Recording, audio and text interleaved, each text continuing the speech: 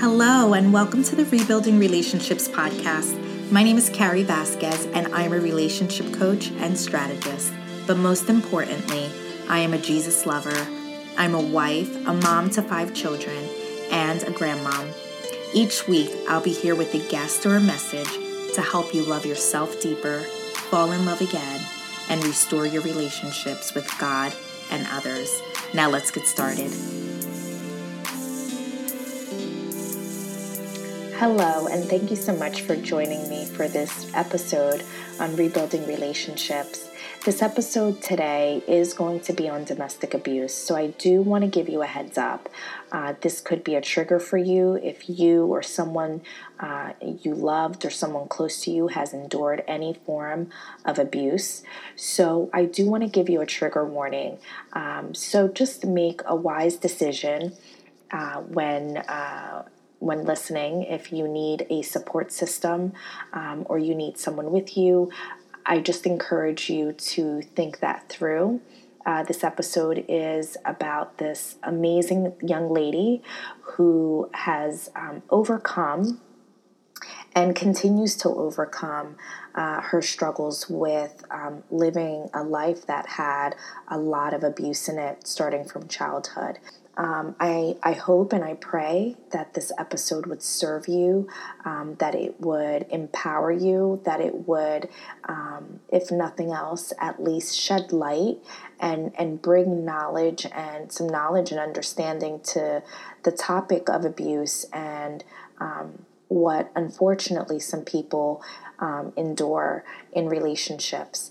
So most importantly, I hope that this would give you some insight on just seeing how this young lady rebuilt her life, even after being really torn down so many times. And she continues to do it. But in order to also just protect her, I decided after the episode was recorded not to share her identity. So I did go ahead and remove her name from the episode with her approval, of course. And I just felt it was best as she is still in the area and around people that have been in her life previously. So again, I just hope that this episode would serve you. I will be having the domestic abuse hotline at the end of the show, and it's also in the show notes. Please understand that no one, and I mean no one, ever deserves to have any form or to deal with any form of abuse, whether it be physically, mentally, emotional abuse, financial abuse. It has no room or no space in a relationship. It's not love. So I just encourage you, if you have dealt with or are dealing with it or know of someone, I would just encourage you to seek out professional help in the matter. And as for this episode, I just hope that it serves you and just helps you in rebuilding yourself.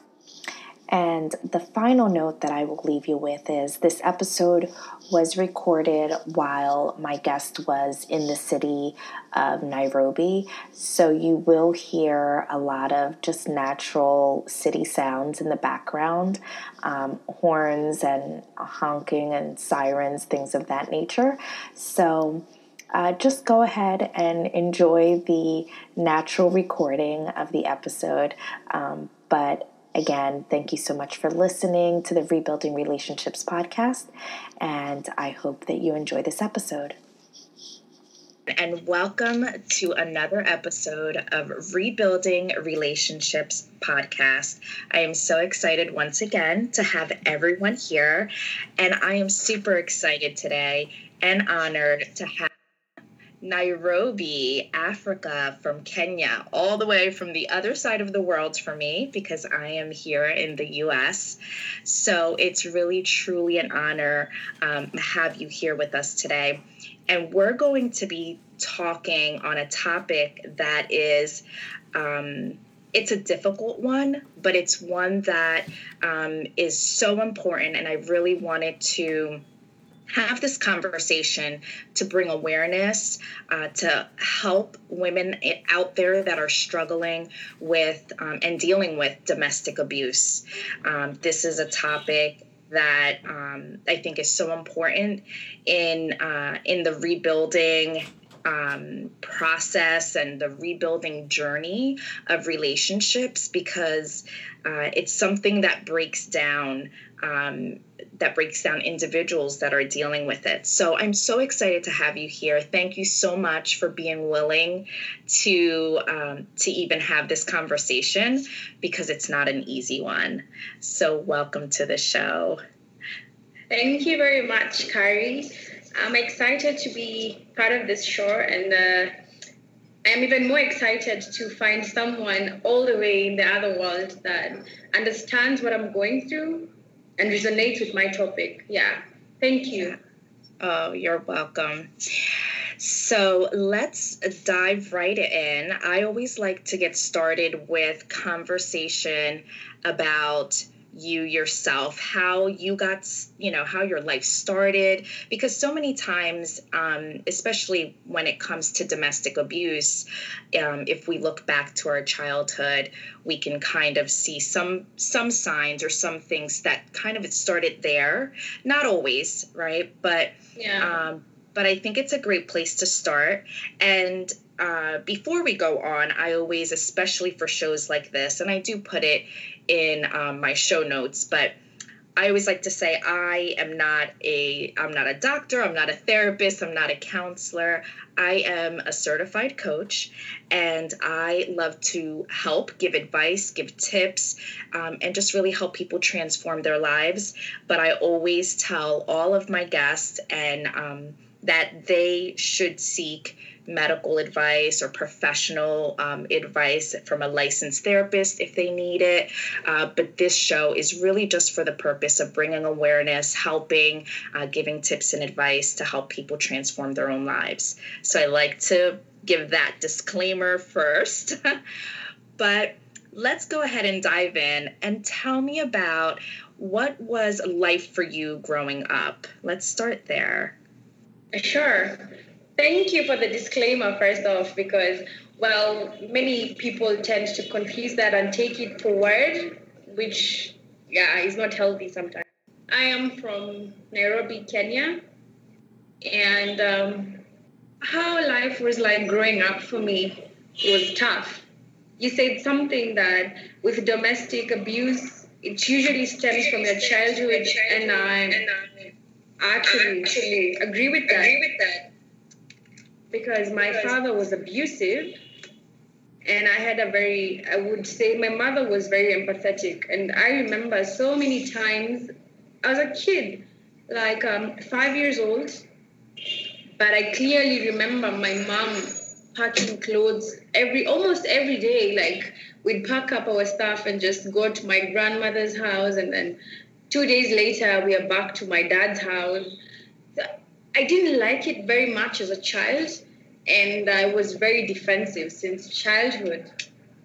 I just didn't like if anyone got into my space, because I thought, you know what?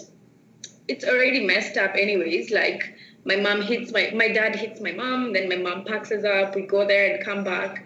And like, nobody puts food on my table, no one gives me shelter, no one gives me clothing. So for me, from a very young age, I knew that no one is ever going to come into my life and just make things okay. So then I lost my mom at a very young age also. I was like 6. I don't even recall very clearly. I lost my mom at 6, and so then let's use 6 years old. Then I had to live with my father, and I have 2 sisters. It was pretty tough, because now the abuse that was directed to my mother is now directed to us. He would make us cook, he would make us clean, and he would go for weeks, and we don't know where my father is. And it was very sad. I wished death on him so many times. So much so that at 13 years old, my father remarried, and I didn't like that lady because she was our help. And after marriage, she changed up her whole lifestyle and couldn't do anything in the house because now she's a boss lady. I hated that.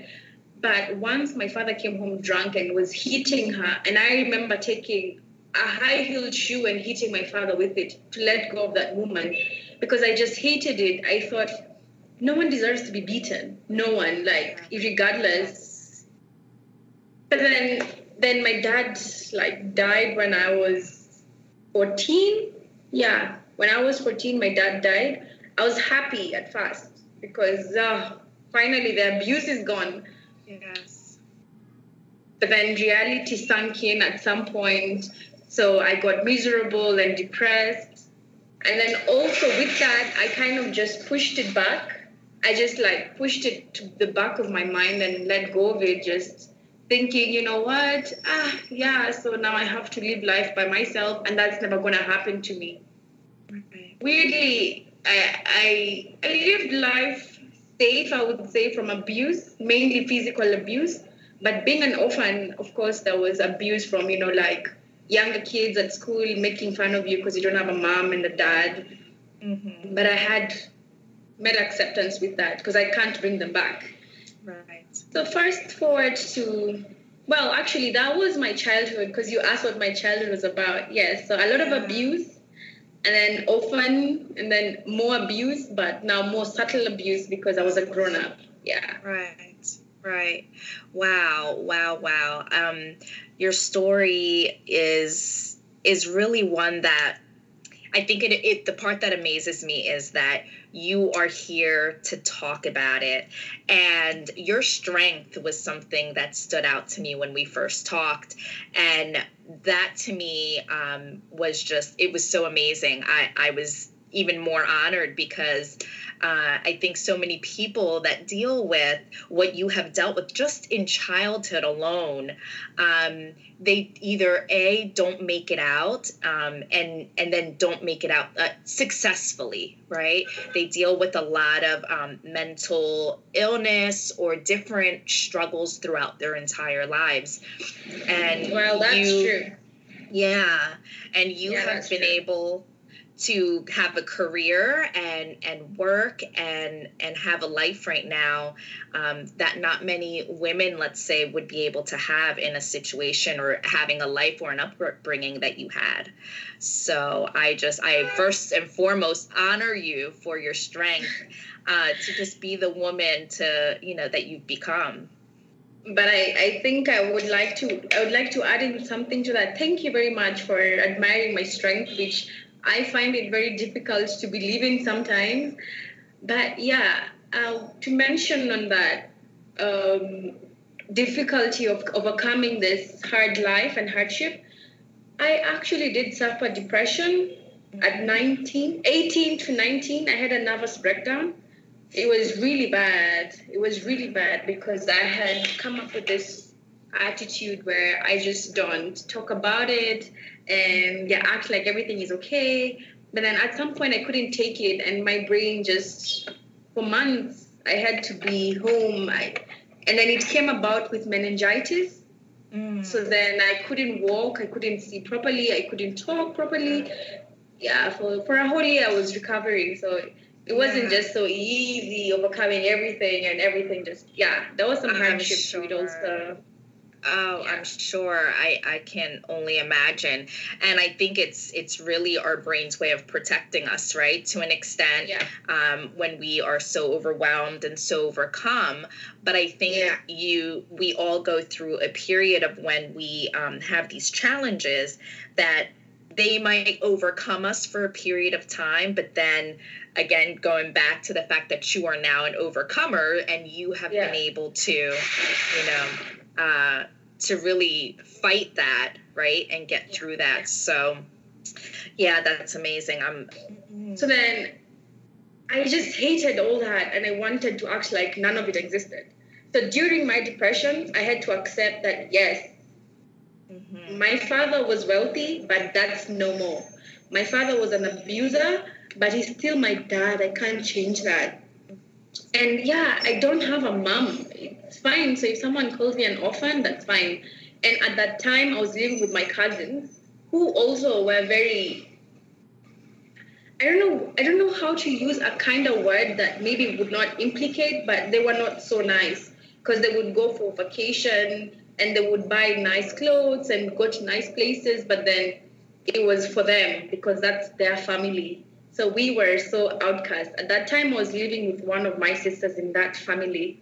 So then I accepted that, yes, they're just my cousins. I owe them no responsibility, like to check with them if they go for holiday, if they go for shopping, they have no responsibility whatsoever for me.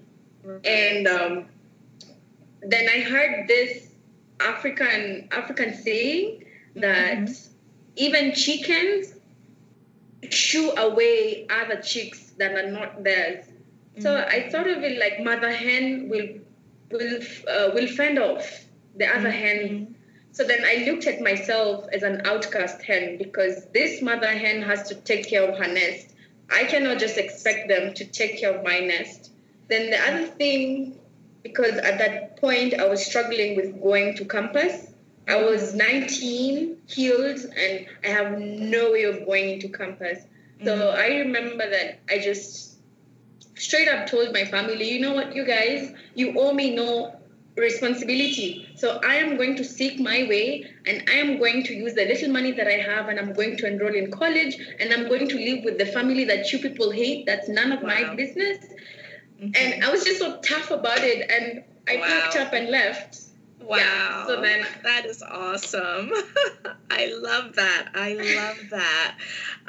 Oh my goodness. I'm part of me is speechless, in just listening. But I loved how you said you didn't want to be a victim. That was one. Yeah. You accepted what your life was, right? And I think sometimes it's so hard, and not excusing or giving anyone a pass, but it's so hard sometimes too to think or understand that maybe your father probably saw abuse growing up himself. So sometimes it's all people know, right? There's like the saying, hurt people. So when you grow up and it's at some point, right, the hope is that someone like yourself is transformed and changed and breaks that chain, right, of years of abuse.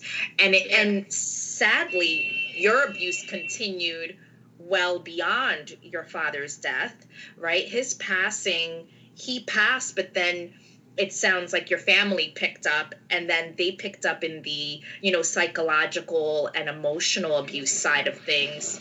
And so your abuse really honestly continued on. And I think our bodies will tend to send us messages. You said you got meningitis, even though I'm sure, science would say, oh, well, you get it this way. But I'm such a big believer that our bodies will have disease and illness because of stress and circumstances that we... Can I actually say something about that? Sure. I believe the same way too, because I remember before I got my meningitis and nervous breakdown, every day, you won't believe this, Carrie, but every day I would wish death on myself. I would literally say, oh, why don't I just drop down here, like just pass out or something? Like, why don't I? And so it started with a pain on my back. And I would just take paracetamol. I would take paracetamol to cool that off, and then it started with headaches. And it was just the stress. I even went to hospital, and the doctor said I'm stressed. And he just said, oh yeah, I think it's typhoid, but you're a little stressed also. Yeah. So it was more of the stress. Sure. Yeah. And it's about, the power of our tongue, right? And our words. And, like you said, you were wishing death on yourself. And that even just goes back to, then you had that shift. So I got married in 2016. I was 24 on to my 25th year, because I got married in June and I was turning 25 in October. So how did I get married? Well, so part of my part of my positive living after accepting my depression and meningitis was that I'm going to live with this new auntie I have never lived with. Yes, she doesn't like me, but the fact that we are family, she accepted to house me, so that I'm gonna be a good kid. So the first step was I said no boyfriends. I had been having, like, when I was in high school, I'd have calls with boys and, flirt around, but I'd never really met them. So in campus, I don't know what it's like there, but here in campus, life really changes, and that's when you try out all the drugs and, going out clubbing and dressing in very peculiar ways. But then I'm Muslim. So first off, in my religion, my religion and my culture is very conservative. So then I said, yeah, I am going to live by my guidelines, and the fact that, my religion's guidelines, and the fact that after healing, I decided to tap into my spirituality. So then I also really like to pray and just be conserved and reserved. It worked out great when I lived with this auntie. I didn't have a boyfriend.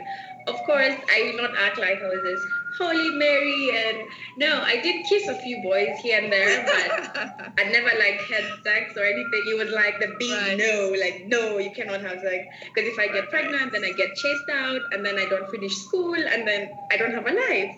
Right. So I looked around me, and so fast forward to now, how I got a boyfriend. So my campus, I wasn't dating. I was strictly not dating. And if maybe I really liked you, we'd kiss here and there, and then I'd get bored. Or he would get bored because everybody wants to have sex these days. They'd be like, oh, this conservative girl, whatever, I will not kiss her forever. So yeah. And when you say campus, so here it's college campus, but you're in their campus you refer to as college, correct? Well, actually, we have college and we have campus. College is the not non-registered, but they haven't really gotten to that level where they can be called a university. So we have a board that certifies a college and a university. So when you go to college, you're going to college. When you go to an institution, it's college. And when you go to a university, it's campus. Okay. That's different. Oh, okay. Nice. Yeah, just wanted to clarify that. Okay. It's great. It's also learning for me. Yeah. So then in campus, college campus, I really did stay away from boys and all that. And it was difficult, and that's where I did the kissing. Right. But then I broke my phone, the screen to my phone, and here we do a lot of phone replacements. We do a lot of phone repairs instead of replacements. Right. It's cheaper. So then I wanted to fix my screen and replace it.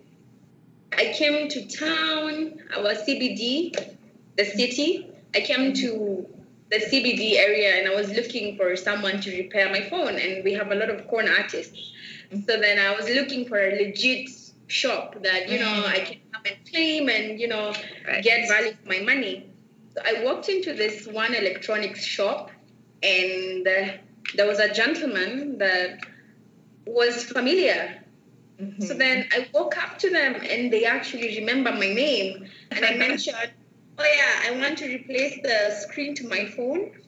But these guys have said that they're going to get back to me in 10 minutes. So he said, no, it's a lie. Actually, we don't do that here, but I can give you a referral, and it's going to be cheaper for you.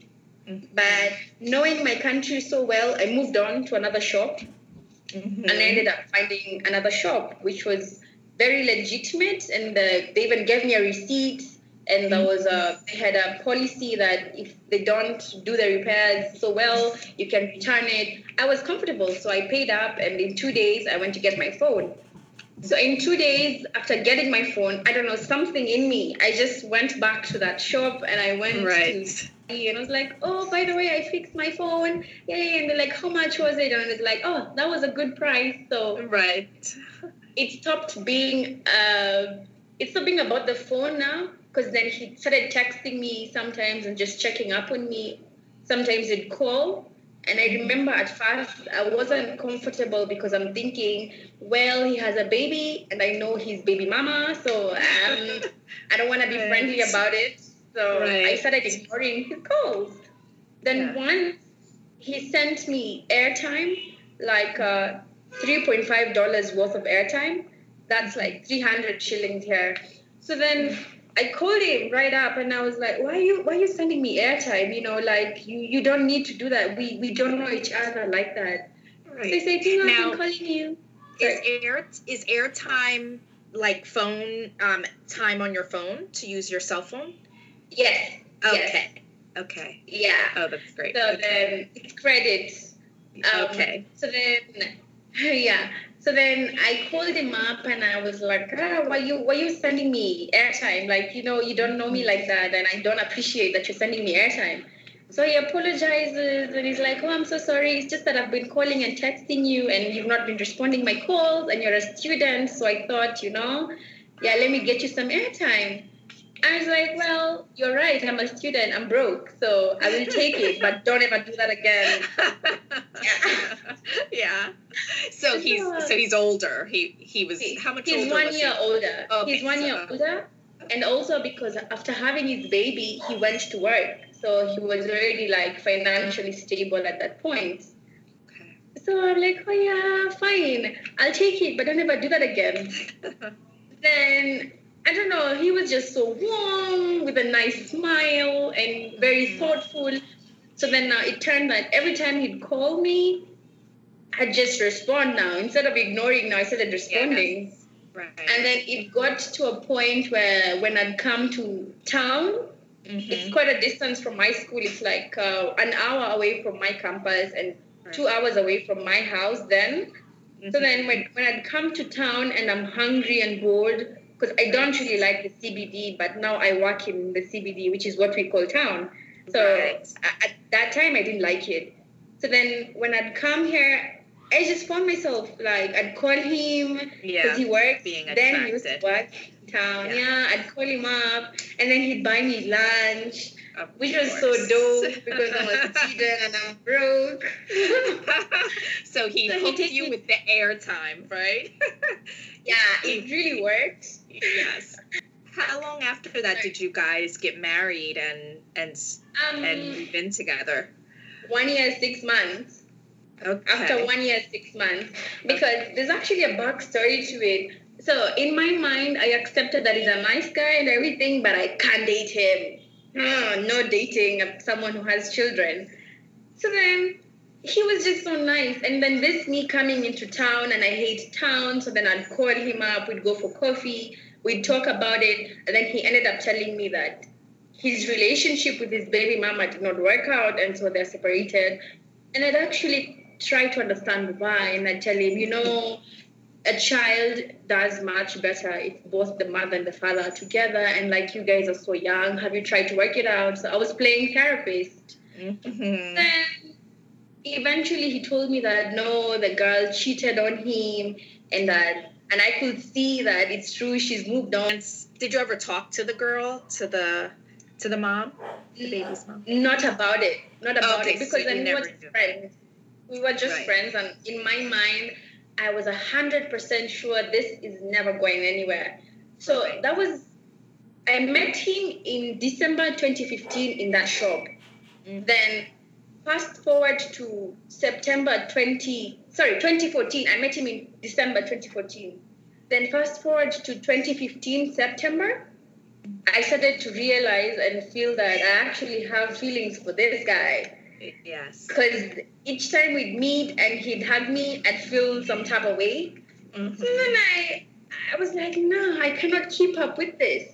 So it was heading towards my birthday, and he was so excited about my birthday. I wasn't excited as much as he was.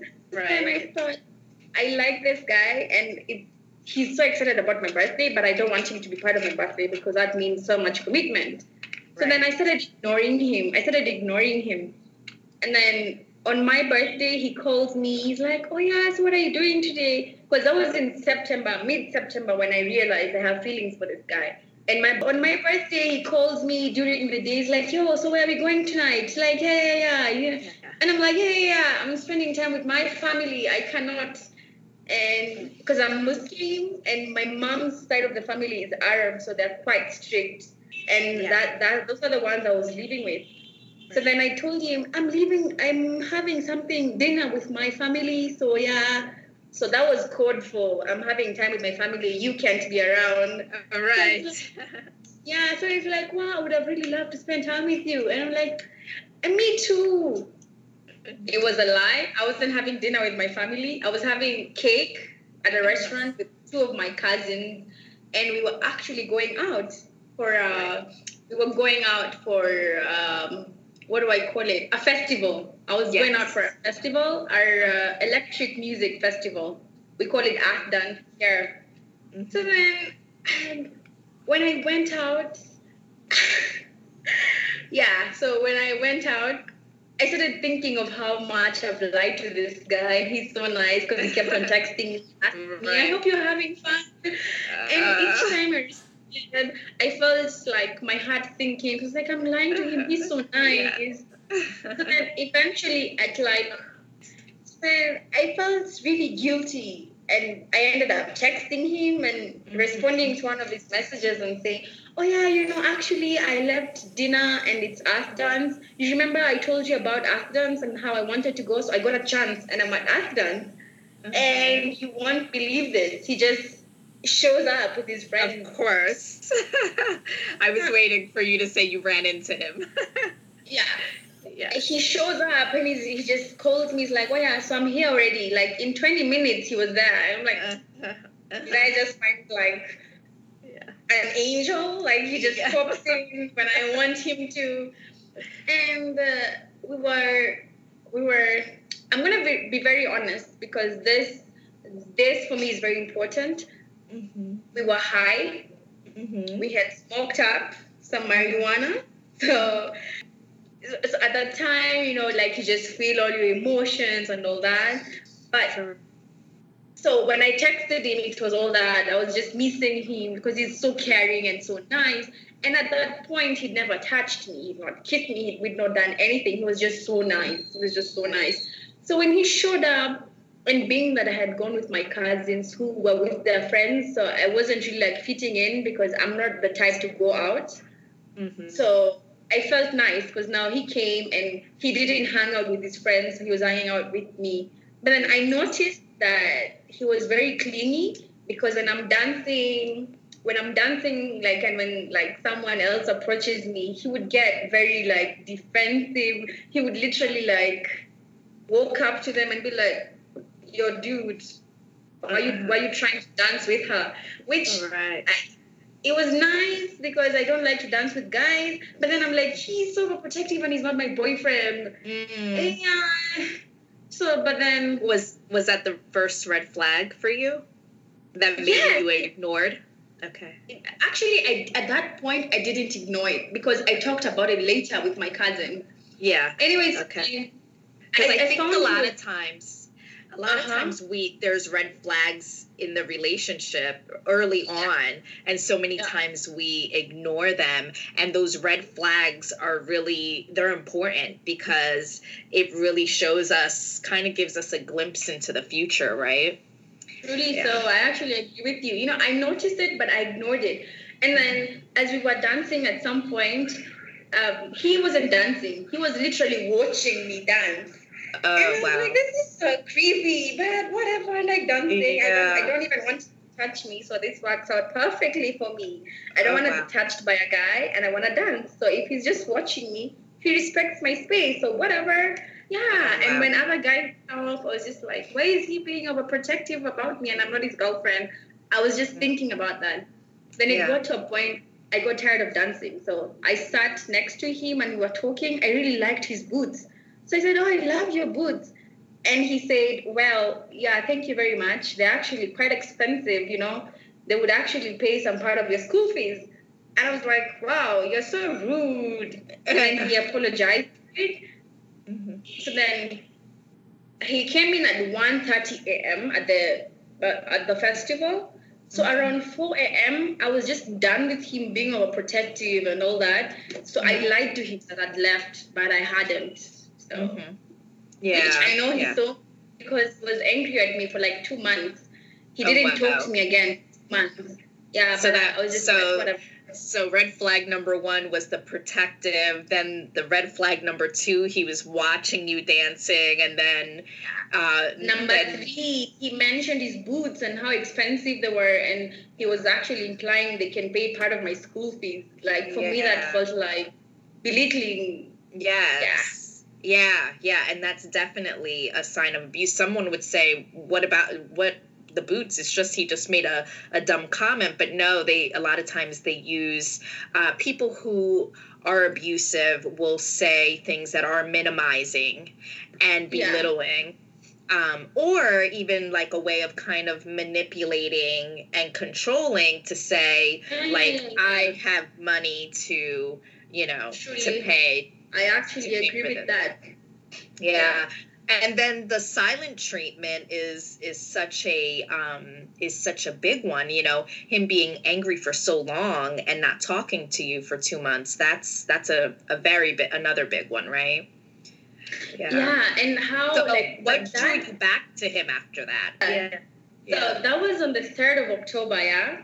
So October, and then in mid-November, actually end of November, I think. I don't quite remember so well, but like it was almost 2 months later. I was in town again, which I hate so much, and I know no one. And shamefully, I was very hungry and broke, and so I thought, you know what? This guy is gonna buy me lunch. Why not? So I called him up. I'm like, hey. And he picks up and he's like, oh, hey, how have you been? I'm like, I've been fine. How have you been? You've been so MIA. And so he tells me, oh, I traveled up country, but yeah, where are you? I can see you. So then he takes me for lunch. And I was so happy because I was starving. And so broke. So we had lunch. We talked about it. And he told me that he traveled up country. So he was off the grid and blah, blah, blah, which now I know was a lie. So then I didn't give much thought into it, but I went home, and the Pope was coming. The Pope was coming to Kenya at that time, so it was made a public holiday. I think it was, I don't remember when exactly the date was. No, I'm mixing up the dates. No, the Pope came in August, and now I'm speaking of November. Sorry. So then after our lunch, I went home, but you see, I knew very well that he hasn't spoken to me. And in my mind, I had even discussed it with my cousins that, I thought he saw me like with this other guy, but I'd lied to him that I'm leaving. And I left like 3 hours later. So I think he's mad at me for that. But then he didn't address it. He acted like he didn't know anything and And I was like, I'm not going to take care of baggage that's too much for me. Right. Anyway, so fast forward to how we got back to being friends again. So in December, my best friend came to Kenya. She's based in Australia. We went to school together, but she traveled to Australia to study, and now she's settled there. So she came to Kenya, and we needed a ride because one of our friends had bailed out on us. It was late. There was no Uber in their region because Uber was pretty new in Kenya at that time. So they were only covering the elite areas.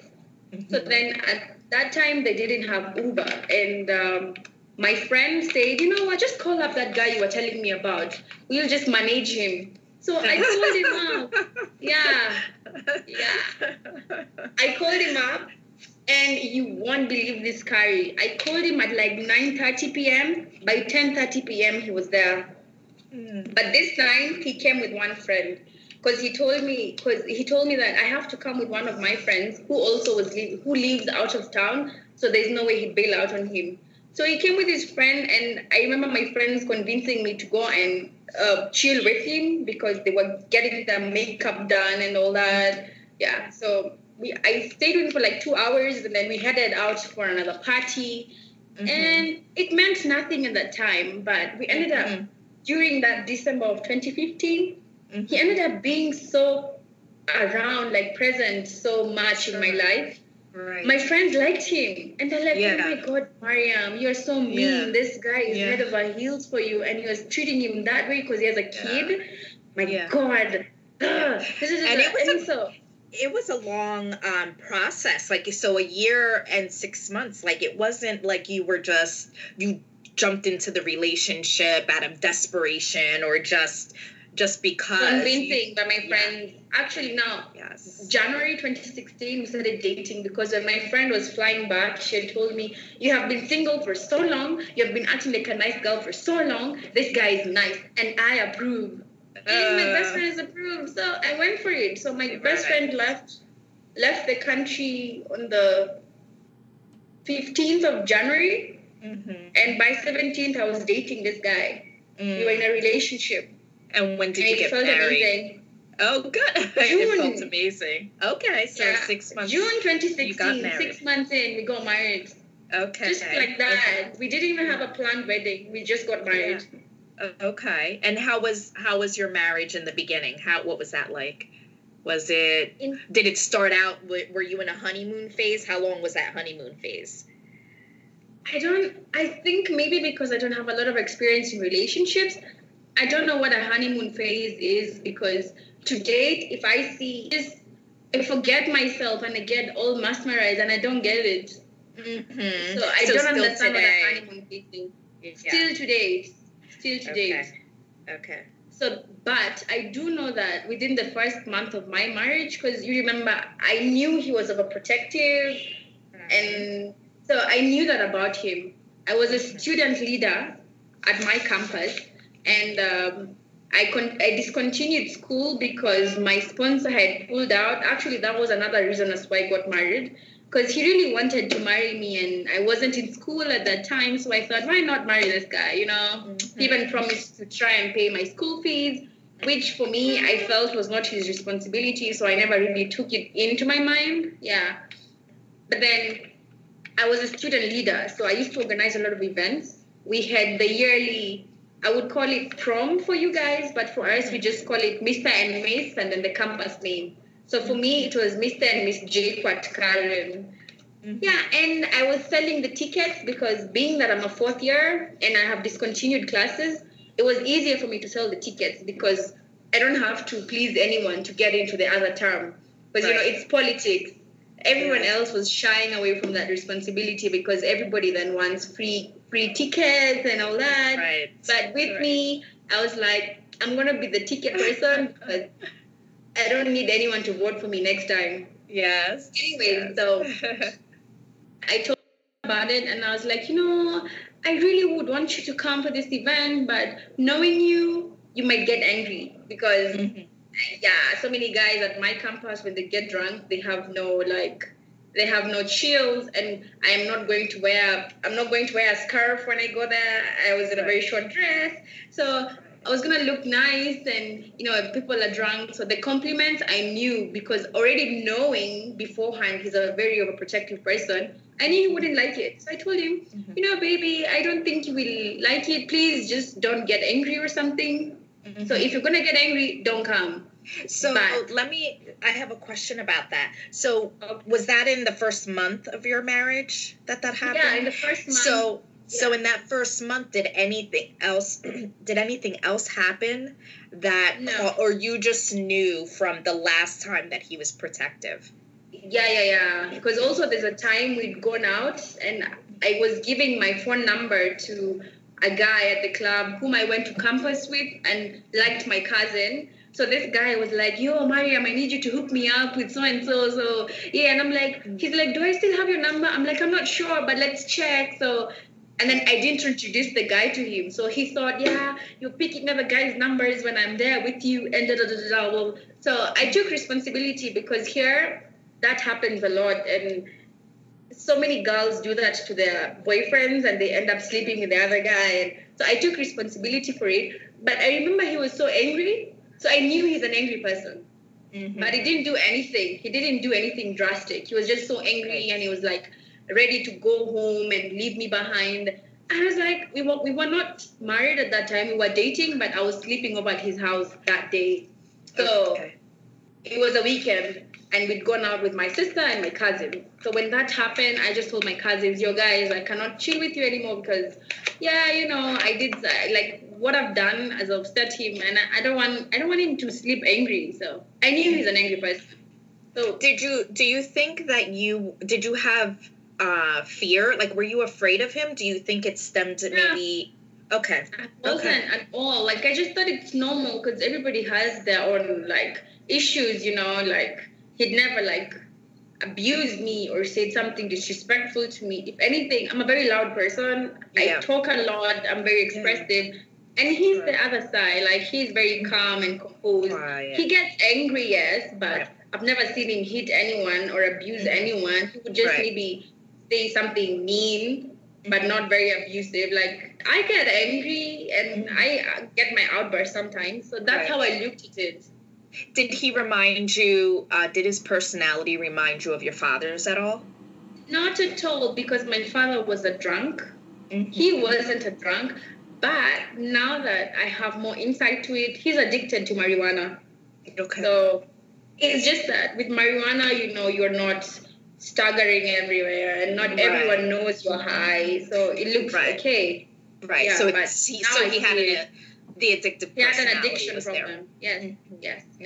Okay. So you go to this event, you sell the tickets. Did he go to the event? He came. He actually brought me my clothes. Like, I told him what to pick out for me, the shoes, the earrings, the dress.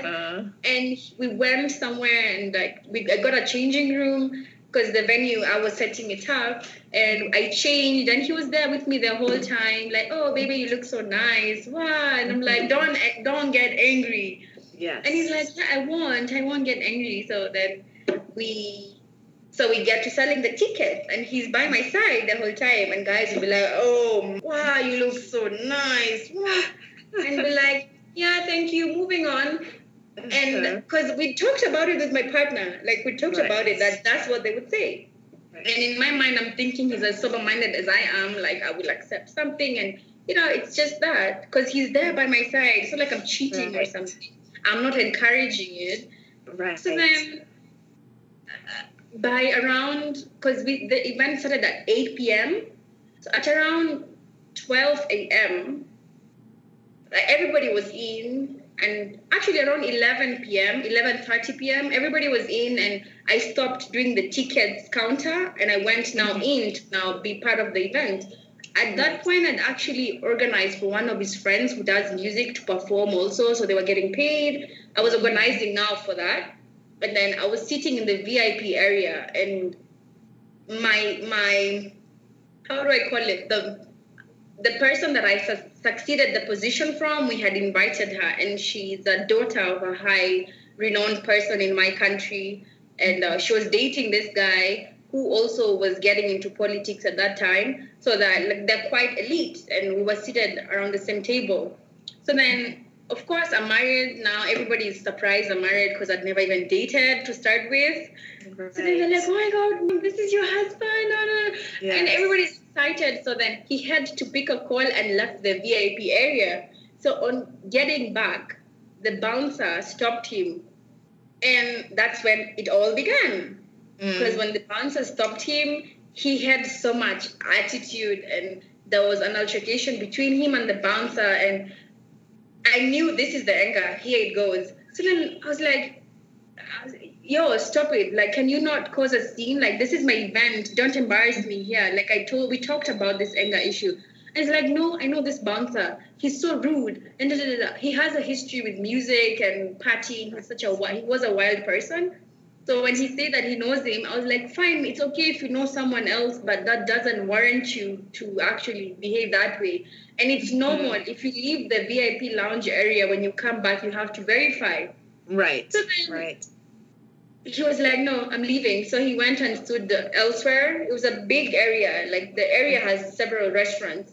So then he went to a different restaurant that was at that time closed. So he was alone. And I walked up to him because now I wasn't comfortable, like, with my husband. Everybody's excited to see us, and now he's angry. Right. So I walked up to him, and I'm like, yo, baby, what's up? Like, we talked about this. What's wrong? He's like, no, my mood is actually ruined. I'm going to go home. And I'm like, so for me, that was, wait, you're going to go home? We're like 1 hour by car away from the house. You have a car. Right. It's 1 a.m., actually around 1:30 a.m., you want to leave and leave me, your wife, behind.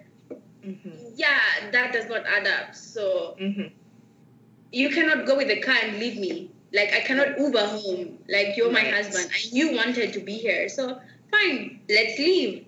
So as we're leaving, actually, I didn't even enjoy myself. So, because now, damage control. So then as I'm leaving, he was so angry and he started bringing about how everyone was complimenting me and how I was all over the place and not giving him attention. And I was like, yo, listen, I cannot do this. Are you a baby? Right. No, you're not. And you were running an event, right? It was, you were in charge, yes. You have run an event before. Like, I was just talking to him as an adult. So I'm like, yo, baby, you have run an event before. You know what it's like. You were with me the entire time. How can you say that I didn't give you attention? And I don't know, it's like you love attention from other people more than me. And so I was just like, I was like, I'm going to get out of this car. If this is a discussion that's going to go on here, I'm going to get out of this car. And I will own this. Maybe how I communicated, I was so angry also. I was just like, this is so immature. And I was just feeling frustrated. So I didn't talk to him with a calm tone. And also my nature, I have a very strict voice. I don't know how to be like, hi, I don't know how to do this. I don't know how to... No, I have a very strict voice. Like, I just don't know how to be sweet. No, yes. I don't know. But, I think that you've been able to survive, I think, because of your strength and because of your voice. Exactly. And that has been probably has saved you in a lot of ways. So that's a great thing. So when was the first time he hit you? Yeah, so the first time he hit me, so that time we had an incident, that first time, but it wasn't physical. It was more of being dramatic, and I walked out of the car and was like, yeah, I'm not going with you anyway if you're going to be angry at me for nothing. So then it calmed down. Then we had another incident, like 3 more incidents where like they were escalating, although for me at that time, I didn't look at it that way because in our culture, it's very normal for like marital squabbles. It's very normal. People take it like it's normal.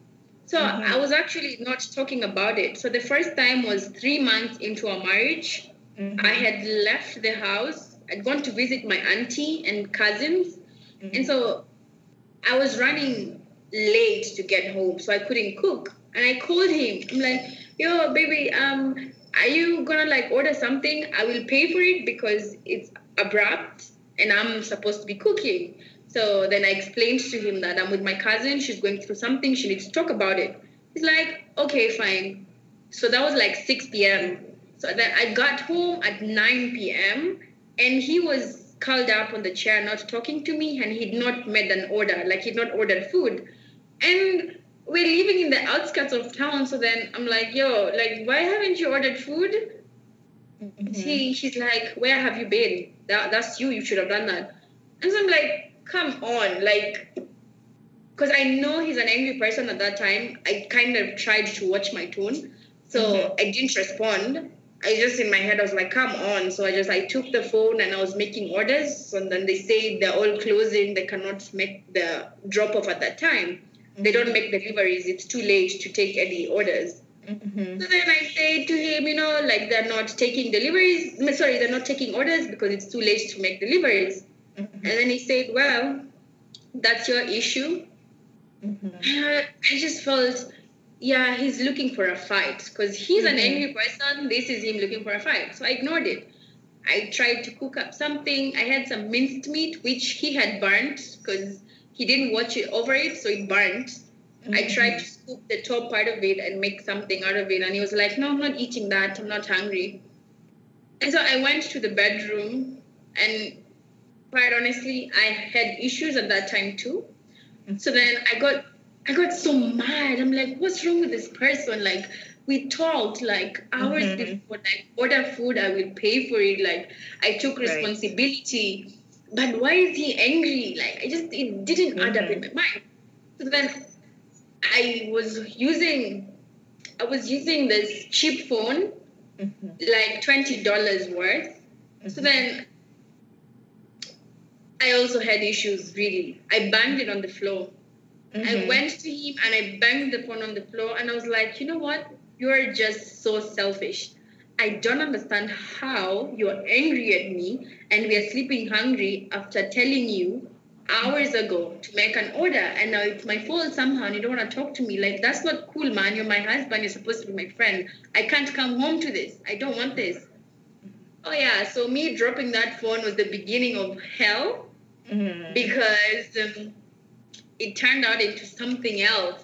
Started shaking me and like, do you know how much that phone costs? You're wasting resources and blah, blah, blah. And in my mind, I'm like, what resources? It's $20. Ugh.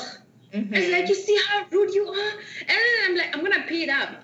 So it was like the worst time for me to showcase my strength because it started pushing me around. And it just, for me, it tapped into my like abusive childhood. And even when I speak about it now, it just reminds me. So it's like, what is he doing? Like, why is he behaving this way? Like, I've lived all my life independently, and then I choose someone to marry me, and then he gives me the same bullshit. So it's like, I'm packing my shit, I'm leaving.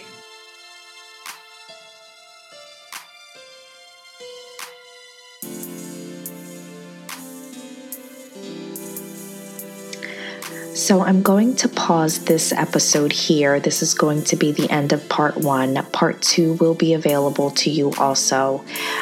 This is a long episode. We had a wonderful conversation, and this is something that has served my guest in a big way, and I'm so happy that we were able to have this interview. I'm so grateful for her. Her story is a powerful one, and it's a powerful story of, restoration and how she has restored herself. So stay tuned and come back for part 2. Thank you so much for listening. The National Domestic Violence Hotline is 1-800-799-7233. And again, that's 1-800-799-SAFE. 7233. Please be sure that you use this number if you need it, or that you share it with someone that may need it.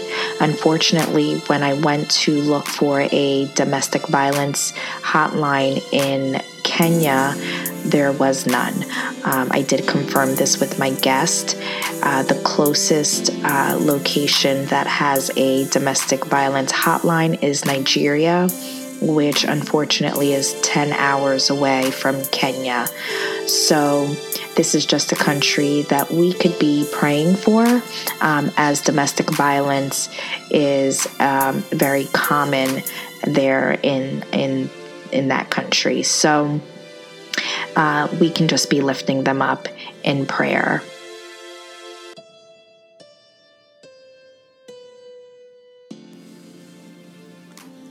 Thank you so much for listening to the Rebuilding Relationships podcast. I hope that I have served you on the highest level. And if I have, please be sure to share this episode and give me a great rating on iTunes so that I can continue to serve you and others. Now head on over to my website and grab your free copy of the first chapter of my book called Recreate Your Love. It's coming out soon. My website is www.passion4visions.com. And while you're there, go ahead and check out more of my services. My heart is always to serve you with much love.